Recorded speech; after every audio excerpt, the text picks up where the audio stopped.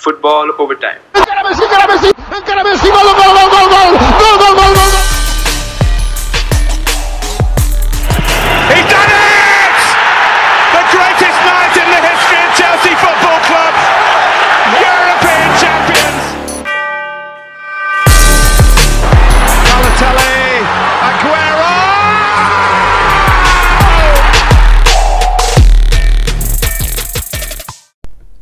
Hello and welcome. One second. That's not how it should start. Italy are the champions of Europe. Argentina managed to bury their ghosts to the past, and we have a very, very happy person after a very, very busy Super Sunday where we had Copa America finals, a Wimbledon final, totally unrelated, and the Euro 2020 final. I was right all the time, wasn't I? Oh man, Varun got lucky, but deservedly so.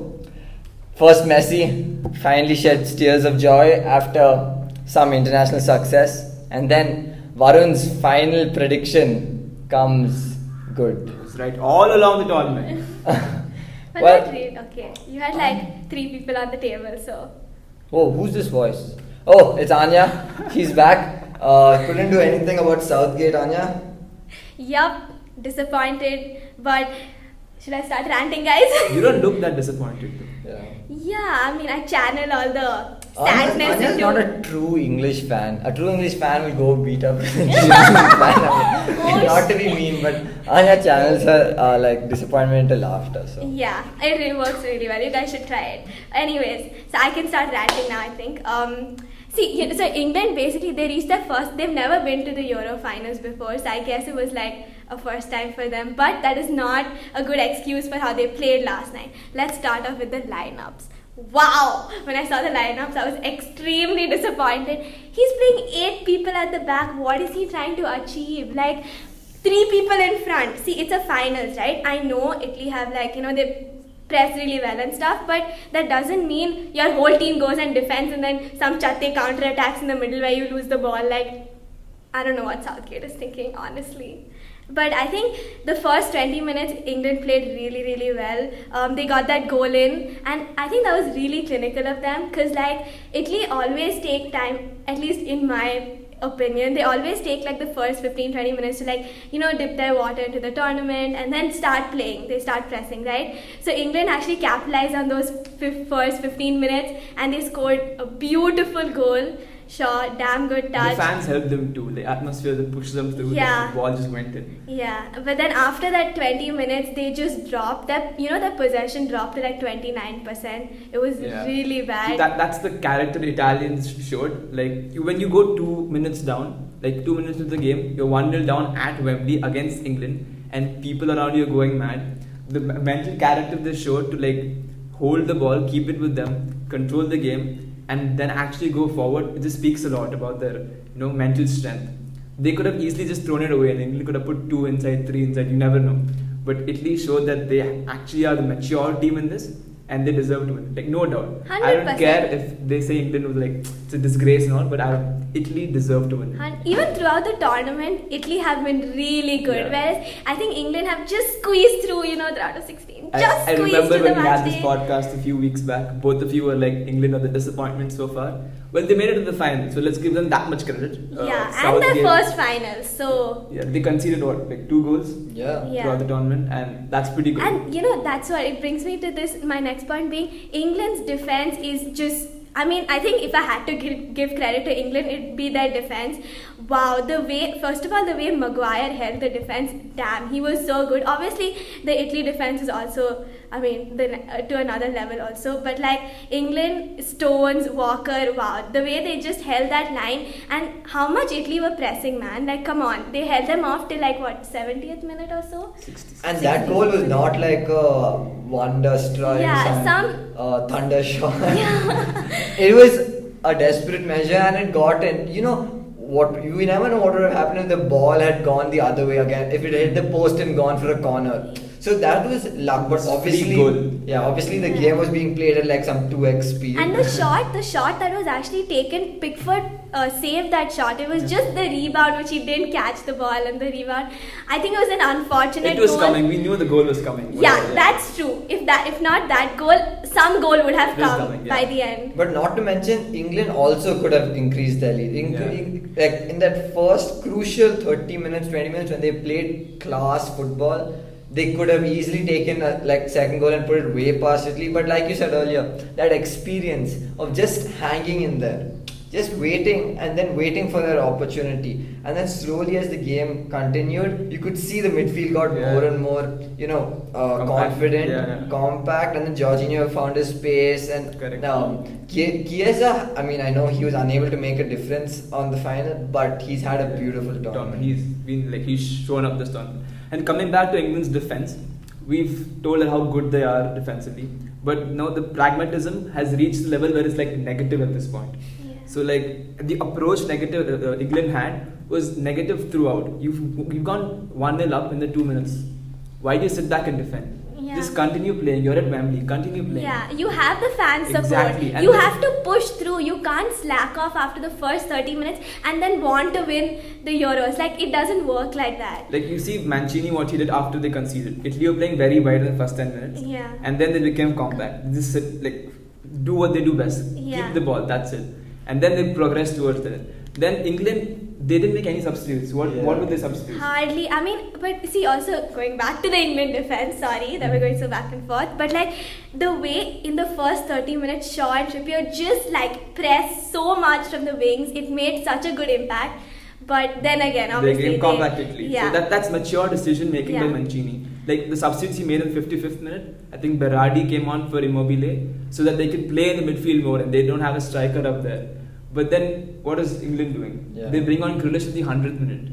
Yeah, and then Rashford, Sancho, like just take penalties. And you know, it's so sad how I feel like I know it's the finals and you should give a little leverage to the experience, but considering the way the youth have played through the whole season, even club football, you should be playing them in the final. Exactly. I mean, at least 20 minutes. Don't come for like 2 minutes. Yes, it's sad how he just brought them on for the penalties where I feel like they deserve to play a good half of the match at least. Yeah. Also, Roberto Mancini, like he had a set side throughout the tournament. He knew who was going to play centre back, who was going to play right back, left back, who was going to play up front, who was going to play in the midfield. Everything was set. Like at the final, you could predict it. Like this was going to be the lineup. And the other hand, England, you never know, they're going to be 3 at the back, 4 in the back. Yeah, they had far too many options. Sorry. No. When the tournament started out, it felt like Southgate had a good headache. So many options. The number of left backs we spoke about, earlier on. But as the tournament progressed, I started feeling like, this headache's become a curse now. Oh, everybody wants him to play Sancho. No, everybody wants him to play Foden. No, Foden's injured. No, somebody else. Saka. So, this headache actually became a curse for him, I feel. And then he had to keep changing formation. So, we had very few, like, Harry Kane always played, Luke Shaw played. But then, as you said, you couldn't predict the lineup. Yeah. And I think after a point, he himself was like in a big tournament like this, you have to have some clarity of what you're going to do. And not only that, I feel like when players, like, if you play together since the beginning of the Euros as like a starting 11, you build that sort of chemistry in the team as such. But with so many substitutions here and there, changing their lineups and stuff, England probably didn't. Speaking of substitutions too, it's not like Mancini, like he'll just go with that, the same philosophy. He can switch, he can go defensive sit back, you can almost like start pressing up ahead. But Southgate, he just like the negative approach again. It's like, I want to change 100th minute, Grealish in the 100th minute. Whereas Grealish can make such a difference on the field, and then how he brings him on in the 100th minute, it's just sad. Yeah. I was disappointed, honestly. Well, the Mancini is beyond. I could see him. He was like crying like anything after the final. So you could tell that it was something special for him. He necessarily was like Italy. First of all, I think were the dark horses. Correct. Yeah. And then their unbeaten streak continues. Still alive. Yeah. It's insane. I don't know. He just got to be given far too much. I mean, he has transformed this team. 2018, they don't make it to the World Cup. Exactly. And now, 3 years later, they're European champions and they've beaten England in their own home ground. the home curse continues. England couldn't, make a difference at Wembley with so many fans also. So it's insane. And talking about the fans, man, they need to have some sanity. I don't know. I don't understand the English fan. Do they have any morals at all? There's a small group of people who are toxic. Let's say that. Not generalize it, but that small group that it highlights. I mean, see, I feel like it comes down to respect at the end. I mean, booing to other people's national anthem, the laser incident that happened against Denmark, now actually beating up Italian fans after the game. I think it boils down to respect and how it's sad how I understand you're excited that England's finally come to the finals and they have had a decent streak in the tournament, I'd say, but disappointment again, written all over my face, all over all England fans' faces. And it's not like the end of the world. Yeah. It's a tournament, it's not even the World Cup, and it's not like the same, it's not like some Belgium situation, I won't let them go, where it's like the golden age or something, where it's like half the squad is going to go. It's such a young squad. And next year's the World Cup for all 18 months we have another tournament. Yeah. So you can't go around vandalizing Rashford's mural in Manchester. You can't boo Black Lives Matter taking the knee. And even after all three of them, Rashford, Saka and Sancho, missed the penalties, the amount of racial backlash they faced on the internet, in person, I don't know how, where else, but it's just sad. I mean, they don't deserve it. They are so young. They're about 23, 19, in that age group. They have their whole life ahead of them, their whole football career. And if you give so much negative energy right now, how are they supposed to come back stronger, right? It just brings down their confidence. Yeah, the penalty was sad. It was, but you still support your players no matter how they played, right? And then it's almost like they're blind to the situation around. Who storms the Wembley in a COVID, in a pandemic? Now this becomes super spreader event, and then the whole topic changes. Everybody's not going to focus on Italy's celebration. It'll become how English fans just ruined the whole final. And then who knows what will happen to England. Correct. So that insight also is missing from, like you said, that toxic small group. I obviously know that it's not we can't generalize, that's true, but it's just that. I feel like when we talk about penalties, first we have to talk about how Southgate brought on Rashford and Sancho to take penalties. Both of them missed. Negative approach again. Yeah, and then Saka takes a decisive penalty. I mean, he's 19 years old, dude. You can't put so much emotional pressure on that kid. And then after that, how much backlash he faced. So that's how they decided, right? He said in the post-match interview also that I told who's going to take which penalty, and I take full criticism for that. But that's wrong. In a final, that you let the players decide who wants to take when and what penalty. You don't make a player take a penalty because you are adding pressure to the player, and the atmosphere itself is going to add pressure. So you have to let the players choose who's going to take it. You don't tell Saka that, boss, you're going to take the penalty. We let people come up, whoever's confident, whoever's feeling it at that moment, let them take it at that time. You don't put pressure on people like Saka, who is again 19 years old. The amount of pressure, first of all, you're playing at home, right? So the amount of people who are looking at you taking the last penalty which will decide the champions of Europe, right? So I don't understand this decision making. I mean, there was Grealish, there was Shaw, there was Sterling. How did Saka take the penalty? I'm still confused. Well, it's... I have to say, England have this... he was not taking a penalty for championship, but he was taking the penalty to keep England in it, which is even more important after a point, because winning, Jorginho had the opportunity to miss a penalty in some sense, because he didn't. It was not like a do or die kind of situation. Although it would have been nice to see him finish it off. But England have this policy of putting the best first, and so Kane came first, then Maguire. But I feel maybe that's not the best approach, especially when there's so many youngsters playing and so many youngsters taking the, penalty shootouts. But for all said and done... One second, I'm going to cut you off here. I'm so sorry, but guys, did you see Maguire's penalty? That's perfect penalty. I mean, I have to mention how he was so good in the defense. His penalty was absolute beauty. And then you see him in Man U. When you compare the two, it's just sad. Man U puts so much pressure on Maguire. I don't think he's not able to perform at all. I really wish to see him in this form in Man U. I think it'll take Man U really That's another topic for another podcast. Yes. But Well, all said and done, I think it all came down to the man of the tournament, Donnarumma. He saved them against Spain, and he's done it again against England. I think at 22, he really deserves some credit. A lot of He's credit. Free agent. Mhm. I think supposed to join PSG, but we don't know. But at 22, winning the man of the tournament. What?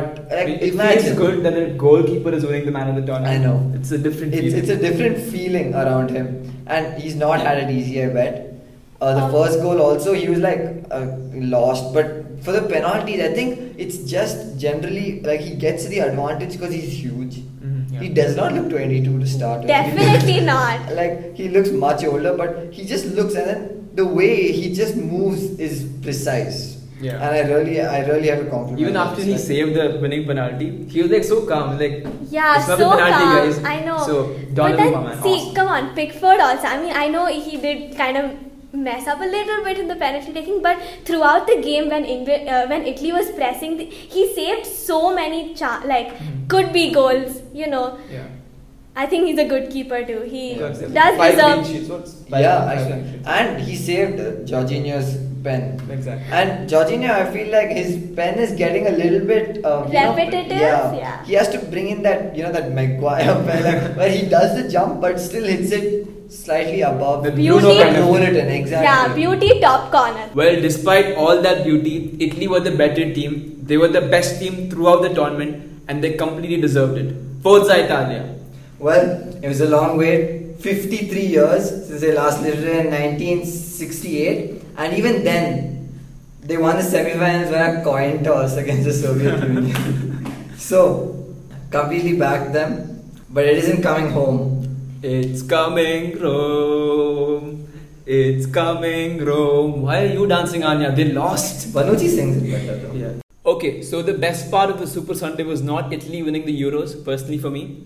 It was Argentina finally winning the Copa America, and Messi. It meant so much to him. We could see it. Like, I'm so passionate right now talking about it. Forget how much it meant to Messi. Like Varun was jumping with joy practically the whole day. Well, of course I was, man. The heartbreak 2014, 2015, 2016, and then 2018 World Cup was trash again. 2019 was some referee mistake. Now they finally win it. You have to feel happy for him. But as a football fan, this is a victory for football. I know that's a deep statement, but this is a victory for football. And even after they won, you could see everyone just ran towards Messi, and they piled up and all. But that's how much it meant to everyone in Argentina for them to win it for Messi. Like, they wanted to win it for Messi. I know. And it was not like they just played it was a stadium where Argentina lost to Germany. Exactly. It wasn't it was in Brazil's, it was in Rio. Brazil were favourites. And the last time they played, Brazil knocked out Argentina. How many things were against them? And yet, Messi made it count. Who knows? And I have to tell you, despite Messi's heroics, my standout was their keeper. He knew and comes from the Premier League, but Emiliano Martinez never gave up. Okay, I'm not joking. His story is insane. He left from Argentina for Arsenal at the age of just 18, and took 6 loan spells in almost 10 years to break into the Arsenal team. And then after being the second keeper behind Bert Leno, he left for Aston Villa and played a full season for the first time last year. And now he made his Argentina debut just 1 month ago. And he's the goalkeeper of the tournament. He's a goalkeeper of the tournament, and he basically got them into the finals. Exactly, that penalty shot. What a legend, man. I have to tell you, I can't tell you how much I think, and you can tell the amount of time Messi hugged him. I think it was like at least 5. Yeah. He knew that because if they had played the goalkeepers they had played in the World Cup, they wouldn't have gotten half as far. Goalkeepers matter so much. I mean, we just talked about Donnarumma, like he's a player of the tournament, and that made a huge difference. He also, for him also, it feels like he legit said, everything I do and work for will be to help Lionel Messi win. Imagine what a work. Exactly. Imagine what kind of. And it wouldn't be happier if he won the Copa America of the World Cup with him. Insane. It matters so much to everyone there. I mean, there was reports that even some Brazilians were supporting Argentina because they wanted Messi to win it. But of course, that's... Now to all the Ronaldo fans who always countered the Messi argument saying, no international trophies, dude. We're not going to talk about Ronaldo today. Today is only Messi. Okay, I'm sorry out there, all the Ronaldo fans, but it's only Messi day today. And you have to be happy for him. I'm going to say this again. Football won yesterday. And talking about the game, the Brazil-Argentina match, well, it was war. It was not football. It's like you have to bleed before you win the game. That's the way they play. If not for the ball, if they don't get the ball, they go for the player. The objective is to stop the player. With the ball, without the ball, it doesn't matter. Stop the player. There was not 1 minute where they didn't go without a foul. Like every 1 minute there was this is the first time I watched Copa America, and oh man, first of all the commentary was so boring. It was early in the morning too. And then every 1 minute there was a yellow card. I think like 9 yellow cards to that match. Not to mention that there were 10 in the semi-final, but 9 yellow cards. It just shows that who's that dude's foot? It was bleeding. It looked like he had like a red stocking. So it's not easy. But despite all that, Di Maria made it count, and he's made it count every time. In Beijing, when they won the gold medal, he scored. So seems to be that vital part. He also won the man of the match. So I think well deserved. Obviously a mistake, but made the most of it. And tactically also, I think Scaloni got it like spot on. Beating Brazil is not a small task in Brazil that too. And he went with Angel Di Maria instead of Giovanni or someone. But that makes a lot of difference. He wanted to sit back and then also play on the counter too. Tite got it all wrong. Ronaldo, I don't know. So, and Scaloni, you have to give him immense credit, man. Like 2018, he just took like a shamble of a team from São Paulo, and now they are actually like made a winning team. So, and I think for the next World Cup, they are one of the not favorites, but you have to keep an eye for them. Well, I mean, you got to say after all the disappointments Neymar's had, he had a good game yesterday, and he's had a decent tournament. He got obviously, I feel like it's just hard for him because of the way we spoke about how the game is basically like war. But he played well. I think Argentina kept him quiet, and that's one reason why they managed. For some reason, they just didn't take shots. It didn't feel like it was it felt like a 1-0 all or something. No, I'll tell you what. Okay, so Argentina would go, Brazil would come to the Argentinian D, and then someone would get a yellow card, or the Argentinian defense would just clear the ball off, or basically have a clean tackle, and then this cycle would start all over again. I feel like the whole second half was basically that. Second half was nervy. I mean, it was very hard to watch for me, but they got over the line. That's what matters. Also, speaking of the other side of the coin, Neymar has won nothing with the national team yet. Hopefully he can do it. He has a few good years ahead of him. The hug between Messi and Neymar at the end was also fitting, like real brotherhood. And much awaited, by all the fans. Yeah, he's not coming to Barca. I mean, just a hug, guys. Relax. And Messi at the end dedicated his win to his family, his friends, and of course the legend Diego Maradona. I mean, we all know how much it means to Argentinians that Diego Maradona should have been there, but of course, it's special. And to end, I would like to quote Leo Messi from his Instagram itself. To be able to continue celebrating, we have to keep taking care of ourselves. Do not forget that there is still a lot left to return to normal, and take advantage of this happiness to grab a little strength to fight together and win the virus. Thank you, God, for everything you gave me, and thank you for making me Argentine, champions of America. Wow, this was way too emotional. And now that is an ending. It has been one incredible month of football where we have 2 amazing tournaments, and I've had 2 very, very satisfying endings. And to top it all off, the 3 of us will be sharing our best 11 of the Euros on Instagram. Do let us know what you think about it. But that's all from the Football Overtime podcast this season. See you next time. Bye guys. Take care. Bye.